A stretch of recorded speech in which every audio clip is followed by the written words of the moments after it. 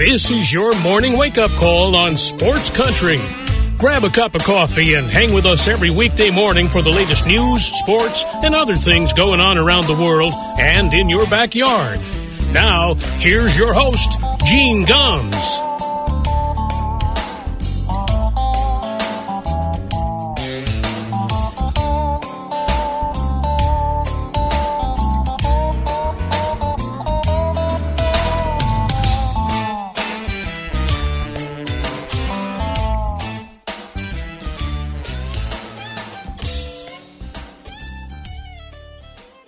Well, good morning, everybody. It is 6 minutes past 9 o'clock here in Hayesville, North Carolina. Welcome to a Monday morning wake-up call, the 22nd day of May, 2023. We are back from our vacation. We had a wonderful time visiting family out in El Paso, Texas. It was just a great time, very relaxing, and I actually stayed away a lot from regular news. I did watch some sports, obviously. I watched some basketball while I was out there. Didn't really watch a Red Sox game while I was there, a little bit now and then, but just a wonderful time, had a great time. And one thing I did want to bring up about the news is there's been a lot of talk lately about the illegal immigrant problem here in the United States, about, you know, the COVID restrictions ending, and the fact that there was going to be this mass hysteria at our border, and oh my God, what are we going to do? And, you know, the Republicans, of course, especially sounding the alarm about what's going on with the immigration problem in the United States. Look, I want to tell you, one of the places that's been talked about the most, because they are right on the border, is El Paso, Texas. Juarez, New Mexico is literally a stone's throw away. I mean, you drive along I-10 in El Paso, and to your right, it's all Mexico. I mean, you literally could hit Mexico with a rock from the highway there. So there's all kinds of hysteria about the fact that there's a huge immigration problem, and oh my God, there's homeless people, illegal immigrants living on the streets, and oh my God, this is horrible.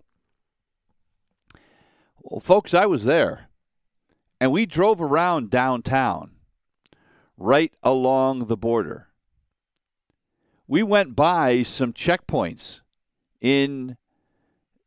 along the border. There's no mass hysteria.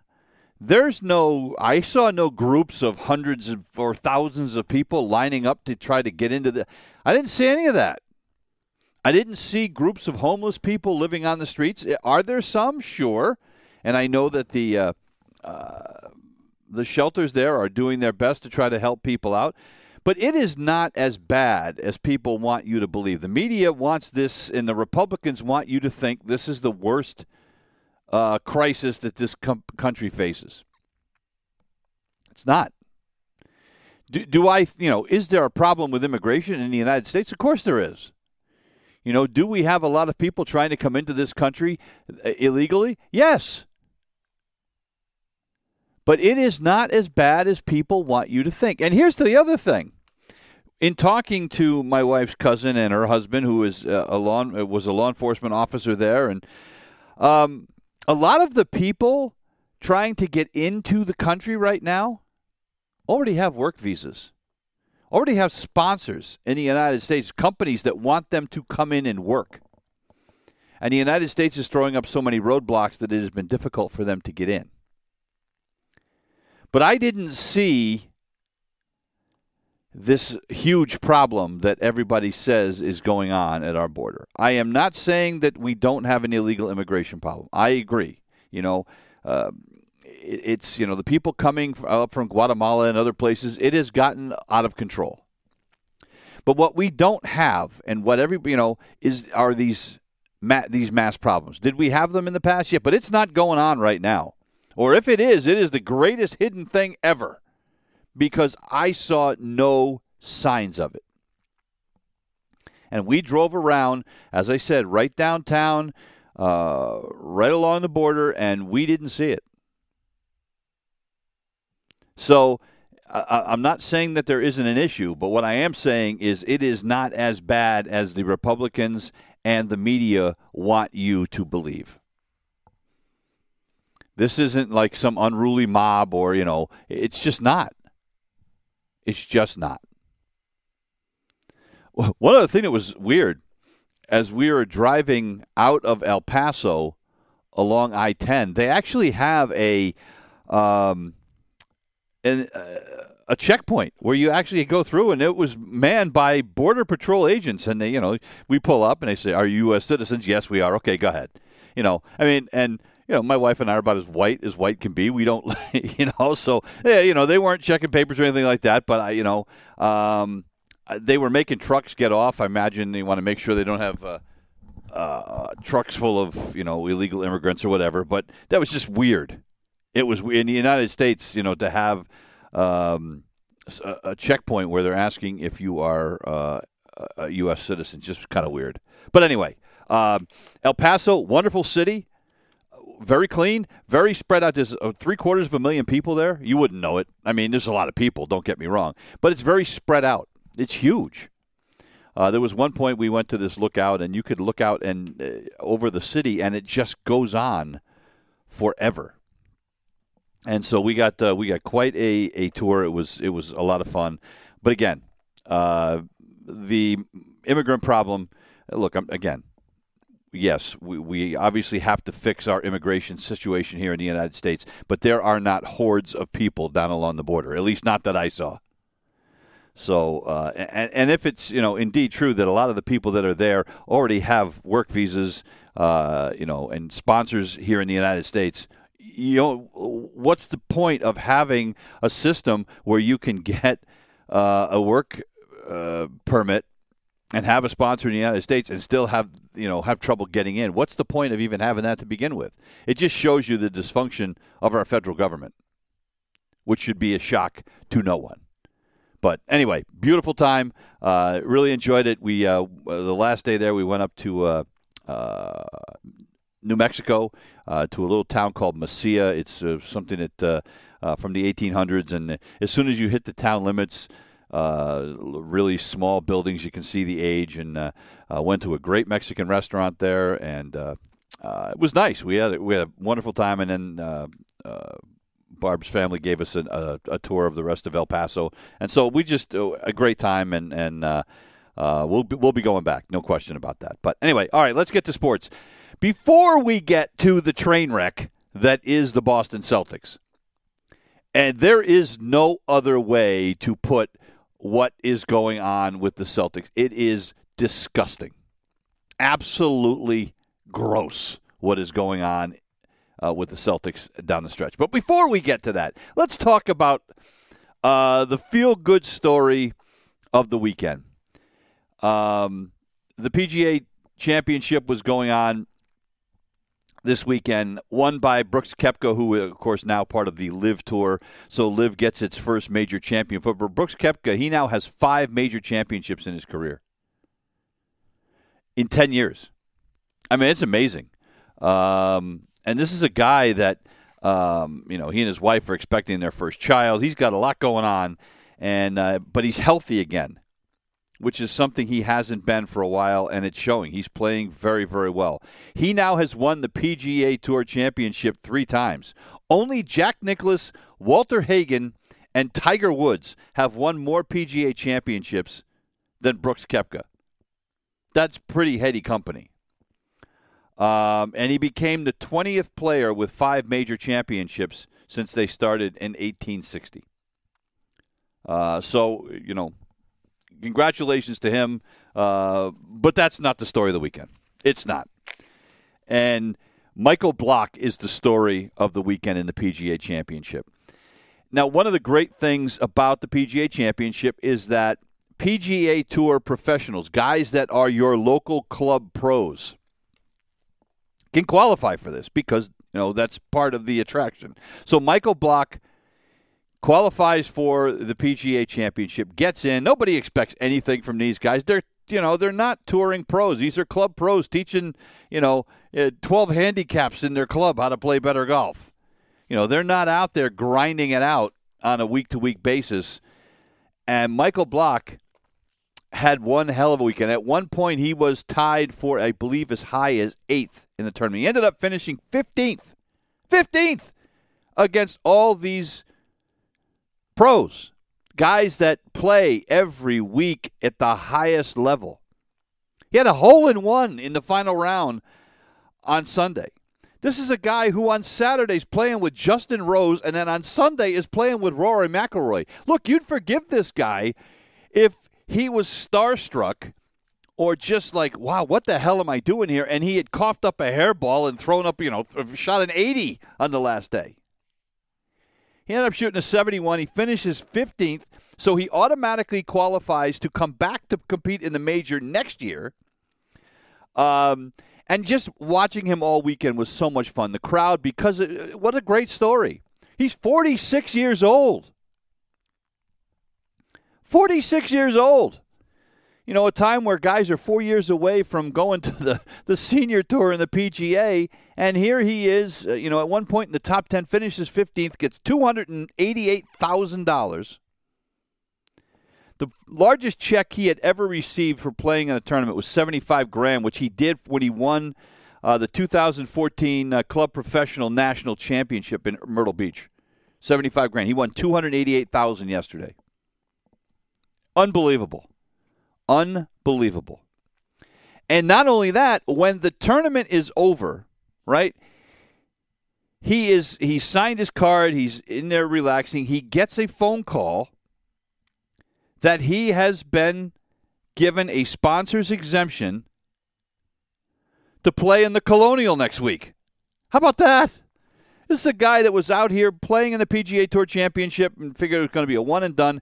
Now all of a sudden he's got a sponsor's exemption next week. And then the Canadian Open, which runs from June 6th to the 11th, has also offered him a place in their tournament. How great is that? This is a guy who gets $150 an hour for teaching, duffers like me how to play golf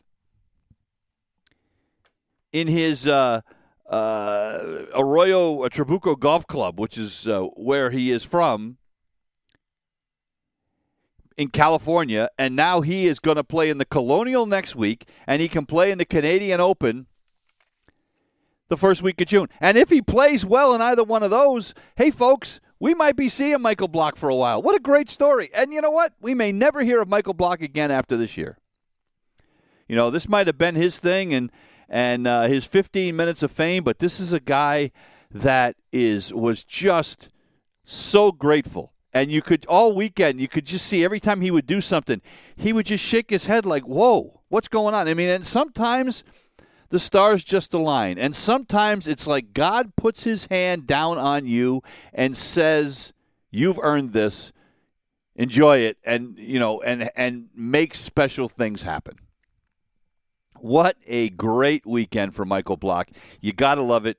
And like he said, my life's changed after this. It's changed for the better, but my life has changed. And he said it was an epic experience. Yeah, I guess. This is like somebody who is a college baseball coach getting a call up to play for the New York Yankees for the weekend because they need a body. And, hey, you used to play a little bit. How about you come play with us for the weekend? And then, maybe you hit a home run to win a game or something. That's what it's like. This guy's picked from obscurity. And here he is. And now he's got a chance to play in at least 2 more PGA tournaments this year. Good for him. And that's it. You smile every time you see the guy. And, I watched more of the PGA than I probably would have simply because of how well he played. Just a great, great story. Now, what is not a great story? The Boston Celtics. They lose the first 2 games in their series against the Miami Heat at home. That's bad enough. But you're like, okay, look, it's a best of 7. They beat the Miami Heat 3 times in Miami this year, en route to having the second-best record in the NBA this season. They'll get it together, no problem, and it'll be okay. Well, they went to Miami last night and got absolutely humiliated. They got beat 128-102, and it wasn't that close. It was gross. I still cannot believe the effort or lack of effort that the Celtics put out there last night. And you can look no further than the head coach, Joe Mazzulla. There's been talk all year about Joe Mazzulla, doesn't know what he's doing, and he never calls timeouts and this and that and everything. Look, it's not just that. You could make a look, as somebody who was a high school and college basketball coach, I know the value of calling a timeout. And I know these guys are pros, and Joe Mazzulla's attitude kind of is, hey, these guys are pros. Let them work their way through it. They don't need me calling timeouts and trying to micromanage them. Baloney. There are times you need to do that. And he doesn't. And there is also talk that he has lost this team. He has lost the locker room. And he was named not just the interim coach, but the permanent coach of this team earlier in the year, and it's beginning to look like perhaps they made a mistake. Maybe this is not the guy. Call him stubborn if you want. Look, he's young. He's the youngest coach in the NBA. He's only 34 years. He got absolutely schooled the first 3 games in the Miami Heat. Eric Spoelstra, the head coach of the Miami Heat, made him look like he was an 8-year-old trying to coach an NBA team. And that is not hyperbole. It is absolute fact. And now if you're the Celtics, you have to do something that has never happened.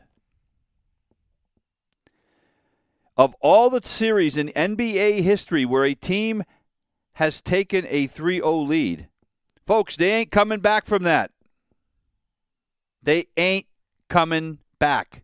This is over. Every team that has won the first 3 games of a 7-game series has ended up winning the series. The Miami Heat, by the way, are 8-0 when they've done that. They are not coming back. In order to do that, they would have to do something that no team has ever done before. And this Celtics team is gutless.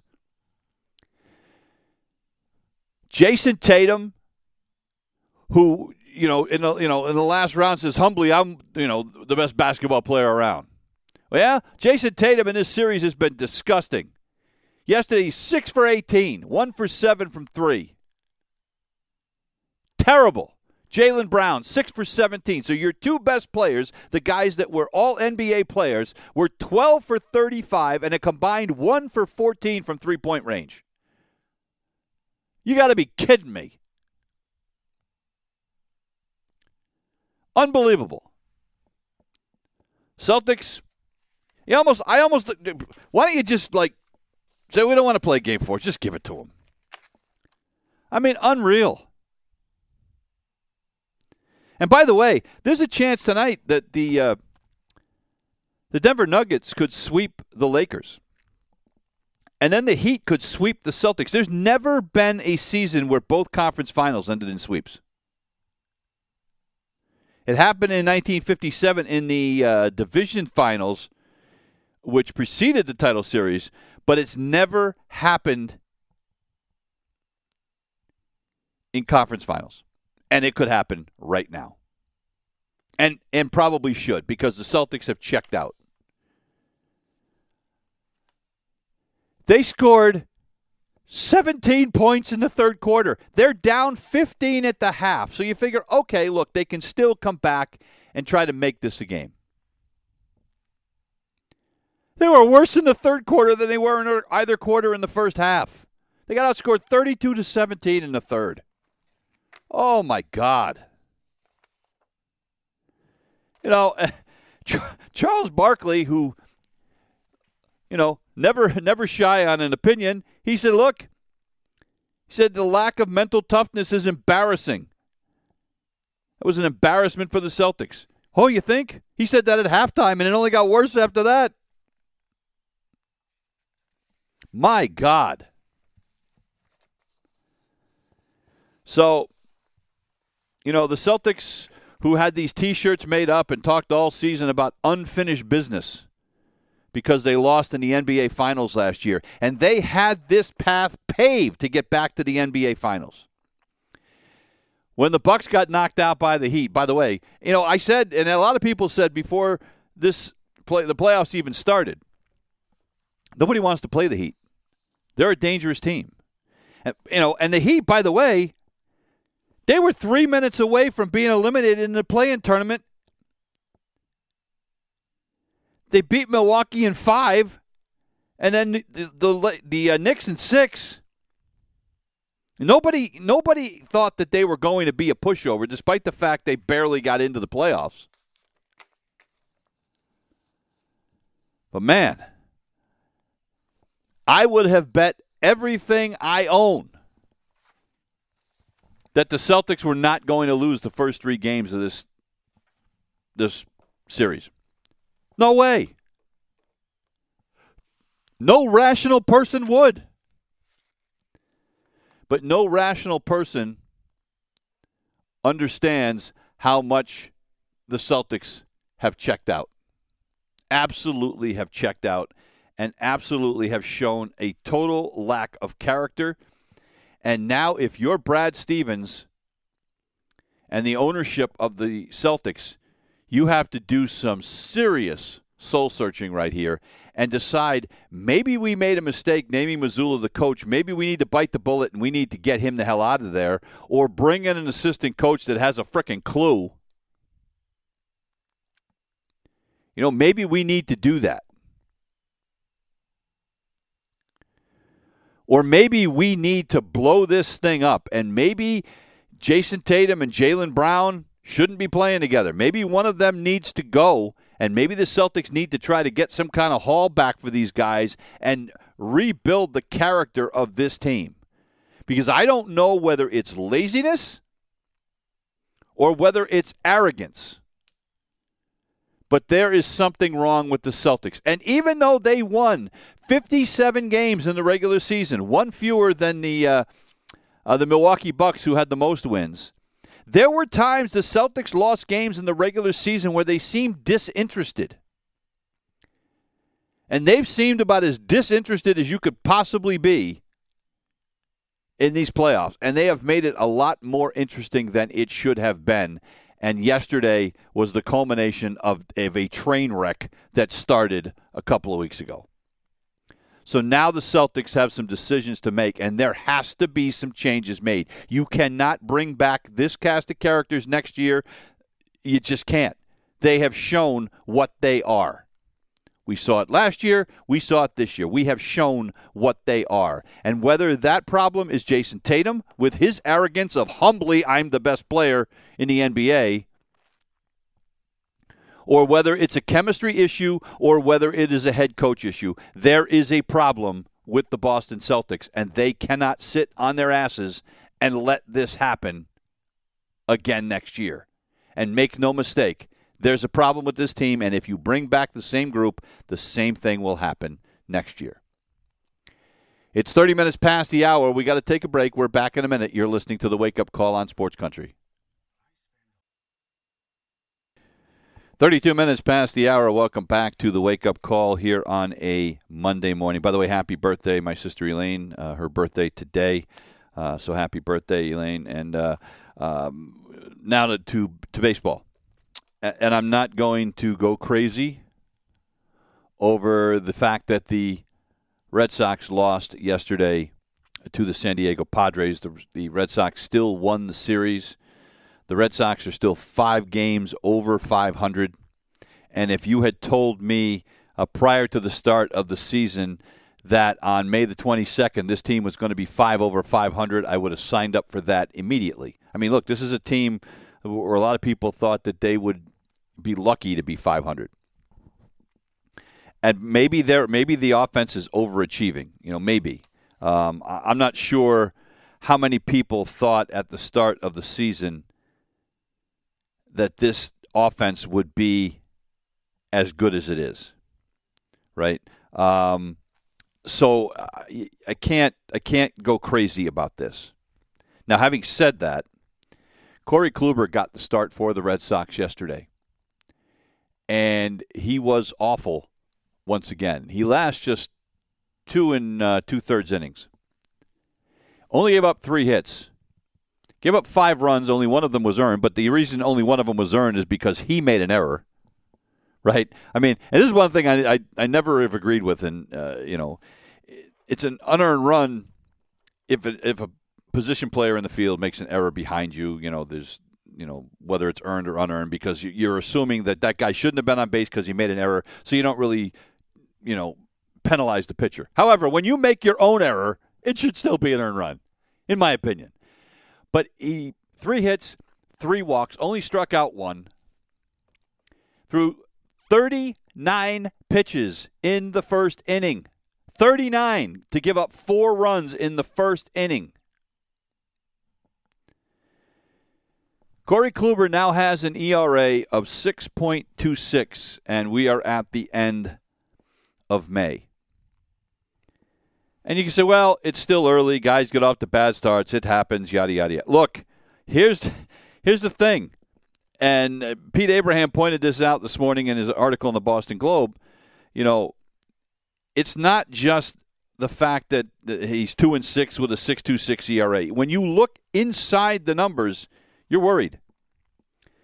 This is a guy that isn't a hard thrower anymore after all the arm problems he has. He was throwing 89 miles an hour for his fastball last year. This year, he's throwing 88. So there's been a big drop-off in his velocity, which means people are teeing off on him more than they ever have.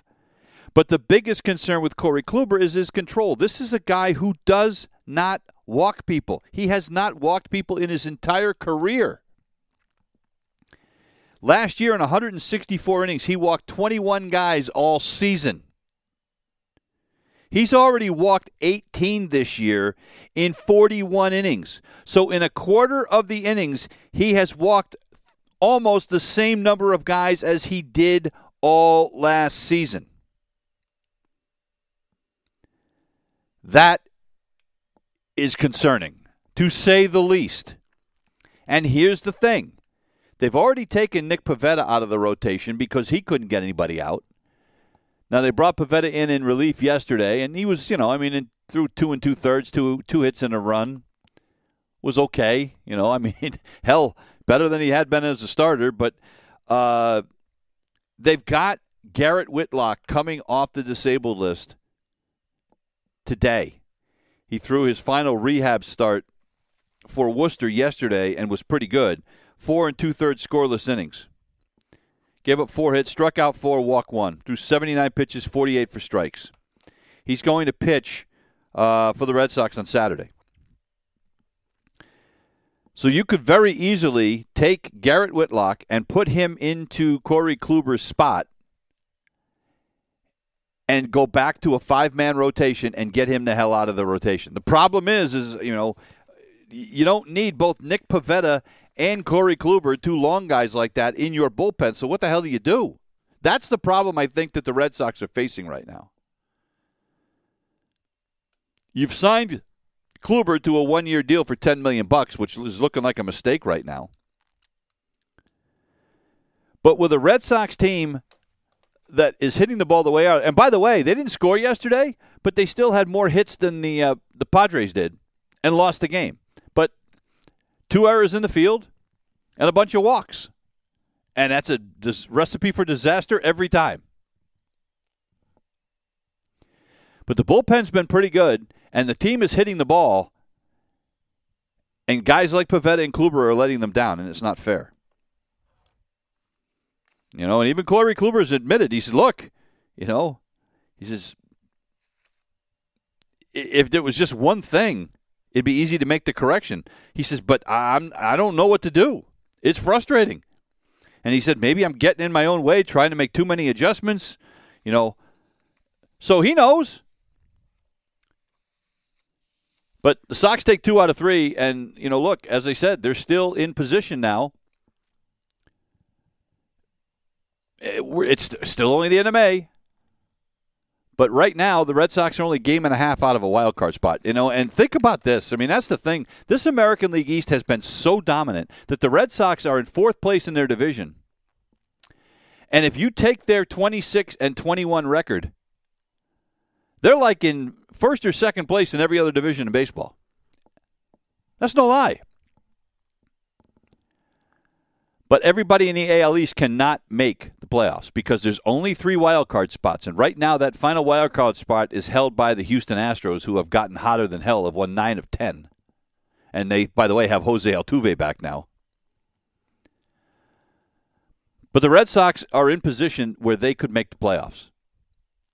But they're not going to make the playoffs if you continue to throw out guys like Pivetta and Kluber every 5th day, pitching the way they are. Is it fixable? Yes. At least you would hope so. I have more confidence that they might be able to fix Nick Pivetta because at least he throws harder. Corey Kluber is a guy who, multiple Cy Young Award winner, but a guy who has struggled with injuries and a guy whose velocity has dropped off the cliff during his career. But the American League East, look at this. The American League East, when you look at run differential by division, the American League East has outscored their opponents by 225 runs combined, okay? There's only one other division in baseball that has done that, and that's the NL Central, and it's only been by 13 runs. AL East 225, NL Central 13. Every other division in baseball, their run differential is in the negatives. That's how good the AL East has been. That's a level of dominance we have not seen. Every team in that division may do something that's never happened before. Never has a division had everybody finish over 500. The Toronto Blue Jays are in a funk right now, and they're in last place in the division. They're still 3 games over 500.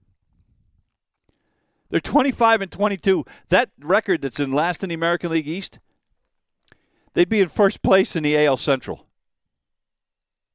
They'd be in 1st in the NL Central. That's how good the division's been. But the Red Sox have a decision to make as far as Kluber goes. And here's the deal. I think what we're going to see is he will pitch again next Sunday. They're going to throw him against the Diamondbacks. And if he throws up on himself again, I think we will have seen the last of Corey Kluber, at least for the time being, in the rotation. And whether they come up with some phantom injury where he needs to have a rehab start, or go down the IL and then go down to Worcester and do some rehab starts and try to figure it out down there, or whether they bite the bullet and cut him and just say, well, we made a mistake. It was $10 million wasted. And what makes it hurt even more yesterday, the guy that beat the Red Sox, Michael Wacha, the guy who was so great for Boston last year. He's the guy that took on Kluber yesterday and beat him. We could have signed Michael Wacha and he would have been in Kluber's spot in the rotation. But no. No, we let him go. Stupid. So another Chaim Bloom mistake. But it may be that if he does not pitch well on Sunday, we have seen the last, or Corey Kluber. And it would be kind of appropriate if it happens against the Diamondbacks when he gets cut. The Diamondbacks this year made a decision to cut a guy that stunk up the joint for them when they let Madison Bumgarner go, who had an ERA of like 10 over 4 innings. Over 4 starts. There just comes a point. And by the way, Madison Bumgarner is only 33. Kluber's 37. There comes a point where you just got to cut your losses. And I think the Sox are probably at it right now with Corey Kluber. The Baltimore Orioles win yesterday. They sweep the Toronto Blue Jays.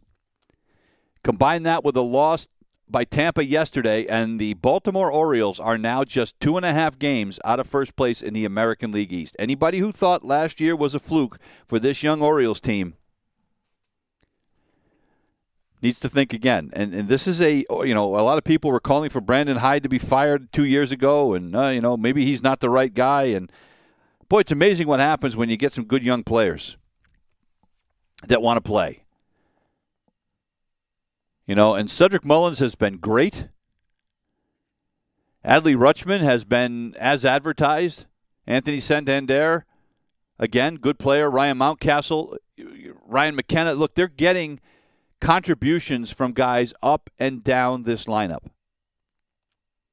And that bullpen has been really, really good.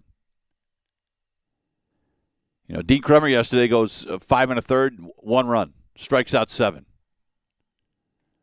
So the Orioles are breathing down Tampa's neck. And by the way, Tampa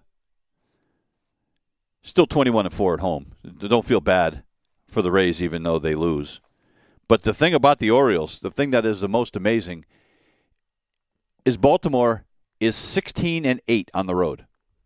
That is the best road record in baseball this year. The Baltimore Orioles.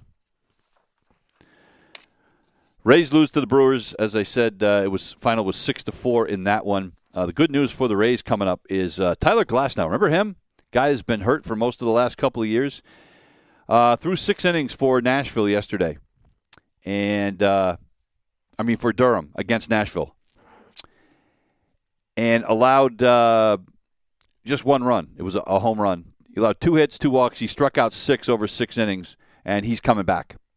It's probably going to be his final rehab start, and then he will be back with this team, and so they're only going to get better. And they've got a series coming up against Toronto. Toronto, a desperate team right now. Toronto, after being swept by the Orioles, 4-6 in their last 10. They struggle on the road. They are under 500 on the road. And I'm not going to say they could be buried, but they've got their hands full. By the way, the Red Sox tonight get to play Anaheim. The good news for the Red Sox when they go to play Anaheim, or I should say the Los Angeles Angels of Anaheim, is that they don't have to face Shohei Ohtani on the mound. Ohtani pitched yesterday, so he will not face the Red Sox on the mound. He'll still be in the lineup as a designated hitter, but at least the Red Sox won't have to face him on the mound, which is a blessing. No question about that. It's 46 minutes past the hour. We got one more break. Back in a minute. You're listening to The Wake Up Call on Sports Country.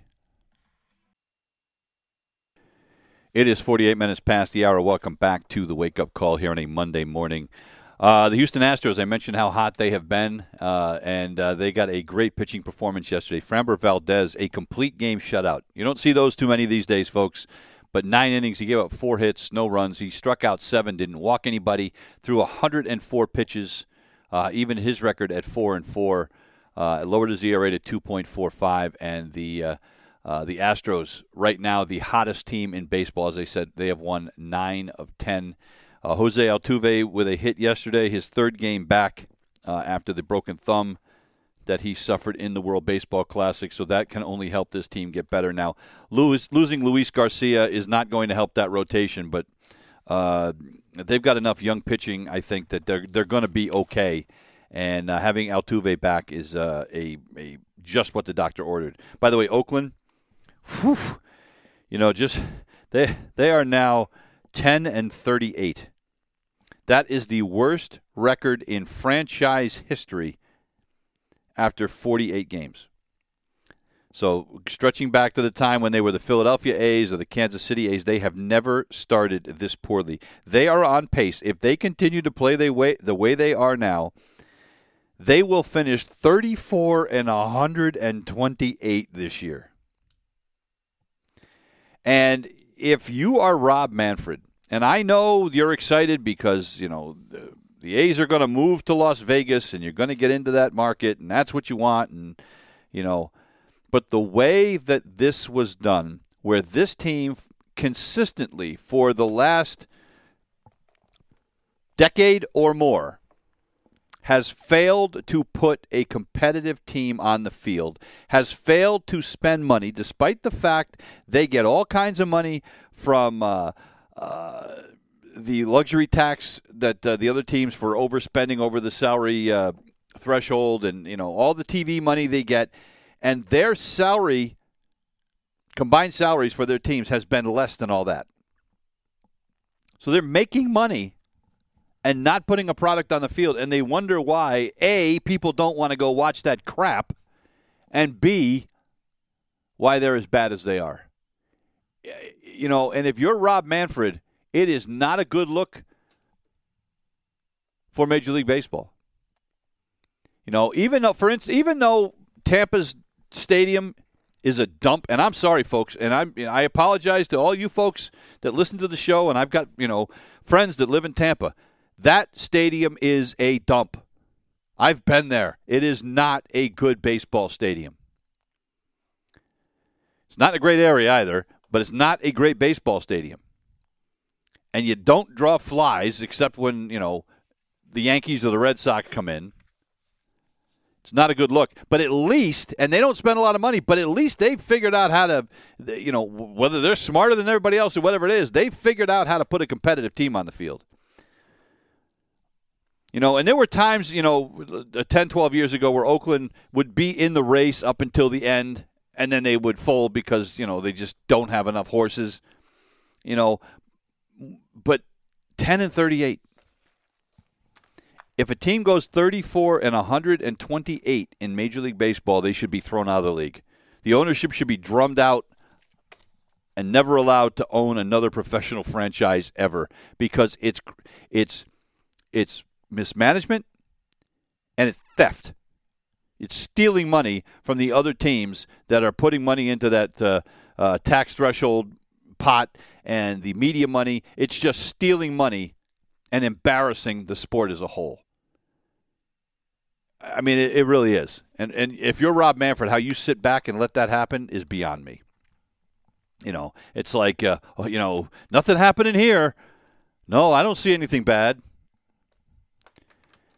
And on the other side of the coin, it is nice to see a team like the Texas Rangers that have gone out, has spent money, a team that,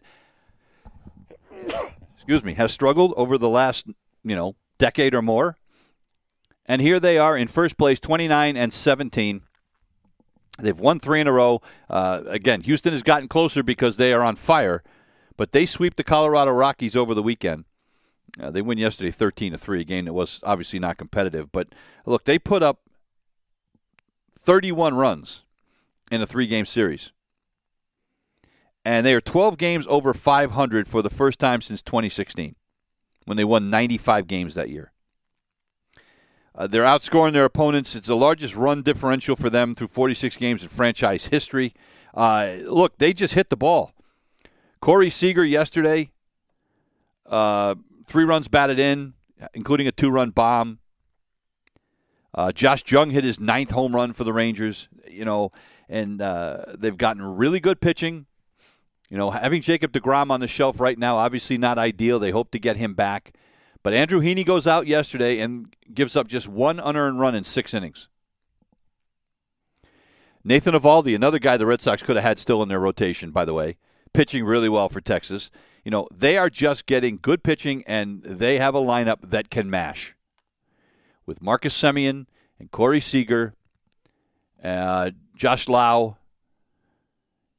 the kid, Young. Robbie Grossman seems to have figured it out. This team can hit the baseball. So they have a 2-game lead over the Astros in the AL West. Look, the Angels, the team the Red Sox are going to start playing tonight in a 3-game series, playing well also. They're only 5 games out of first place. They're 2 games over 500. Shohei Ohtani on the mound yesterday, 6 innings, just 1 run, struck out 9, lowered his ERA to 3.05. Solid bullpen, and you've got Mike Trout and Shohei Ohtani in the batting order. And Hunter Renfroe, guy that was with the Red Sox a couple years ago, continuing to hit the ball well. Gio Urshela, a Yankee and Minnesota Twins cast-off, hitting over 300. And then Mickey Moniak, a guy they just called up, a couple of big hits over the weekend.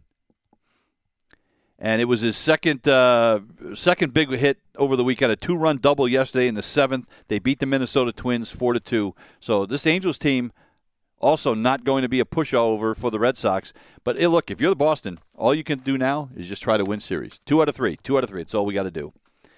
The Atlanta Braves yesterday with a win. They beat the Seattle Mariners 3-2. And Jared Schuster making a case to stay in that rotation for the Braves. 6 innings yesterday, just 1 hit, 1 run. The one hit he gave up was a homer. Struck out 7. Picked up his first major league win. And Raisel Iglesias picks up his 3rd save of the season as the Braves win by a final of 3-2. They stay in first place by 5 games over the New York Mets. The Mets swept a doubleheader yesterday from the Cleveland Guardians. How about this for a doubleheader tandem? Justin Verlander and Max Scherzer. 449 career wins between the two of them. That is the most that has ever started a doubleheader since Nolan Ryan and Charlie Huff, who had 484, did it in 1990 pitching for the Texas Rangers. Scherzer and Verlander both pitched well yesterday. Verlander outduels Justin Bieber. Justin Bieber. Shane Bieber. 2-1 to give the Mets the sweep. And so the Mets, looks like maybe they figured it out. They've won 7 of their last 10. Now back over 500 with that $350 million payroll.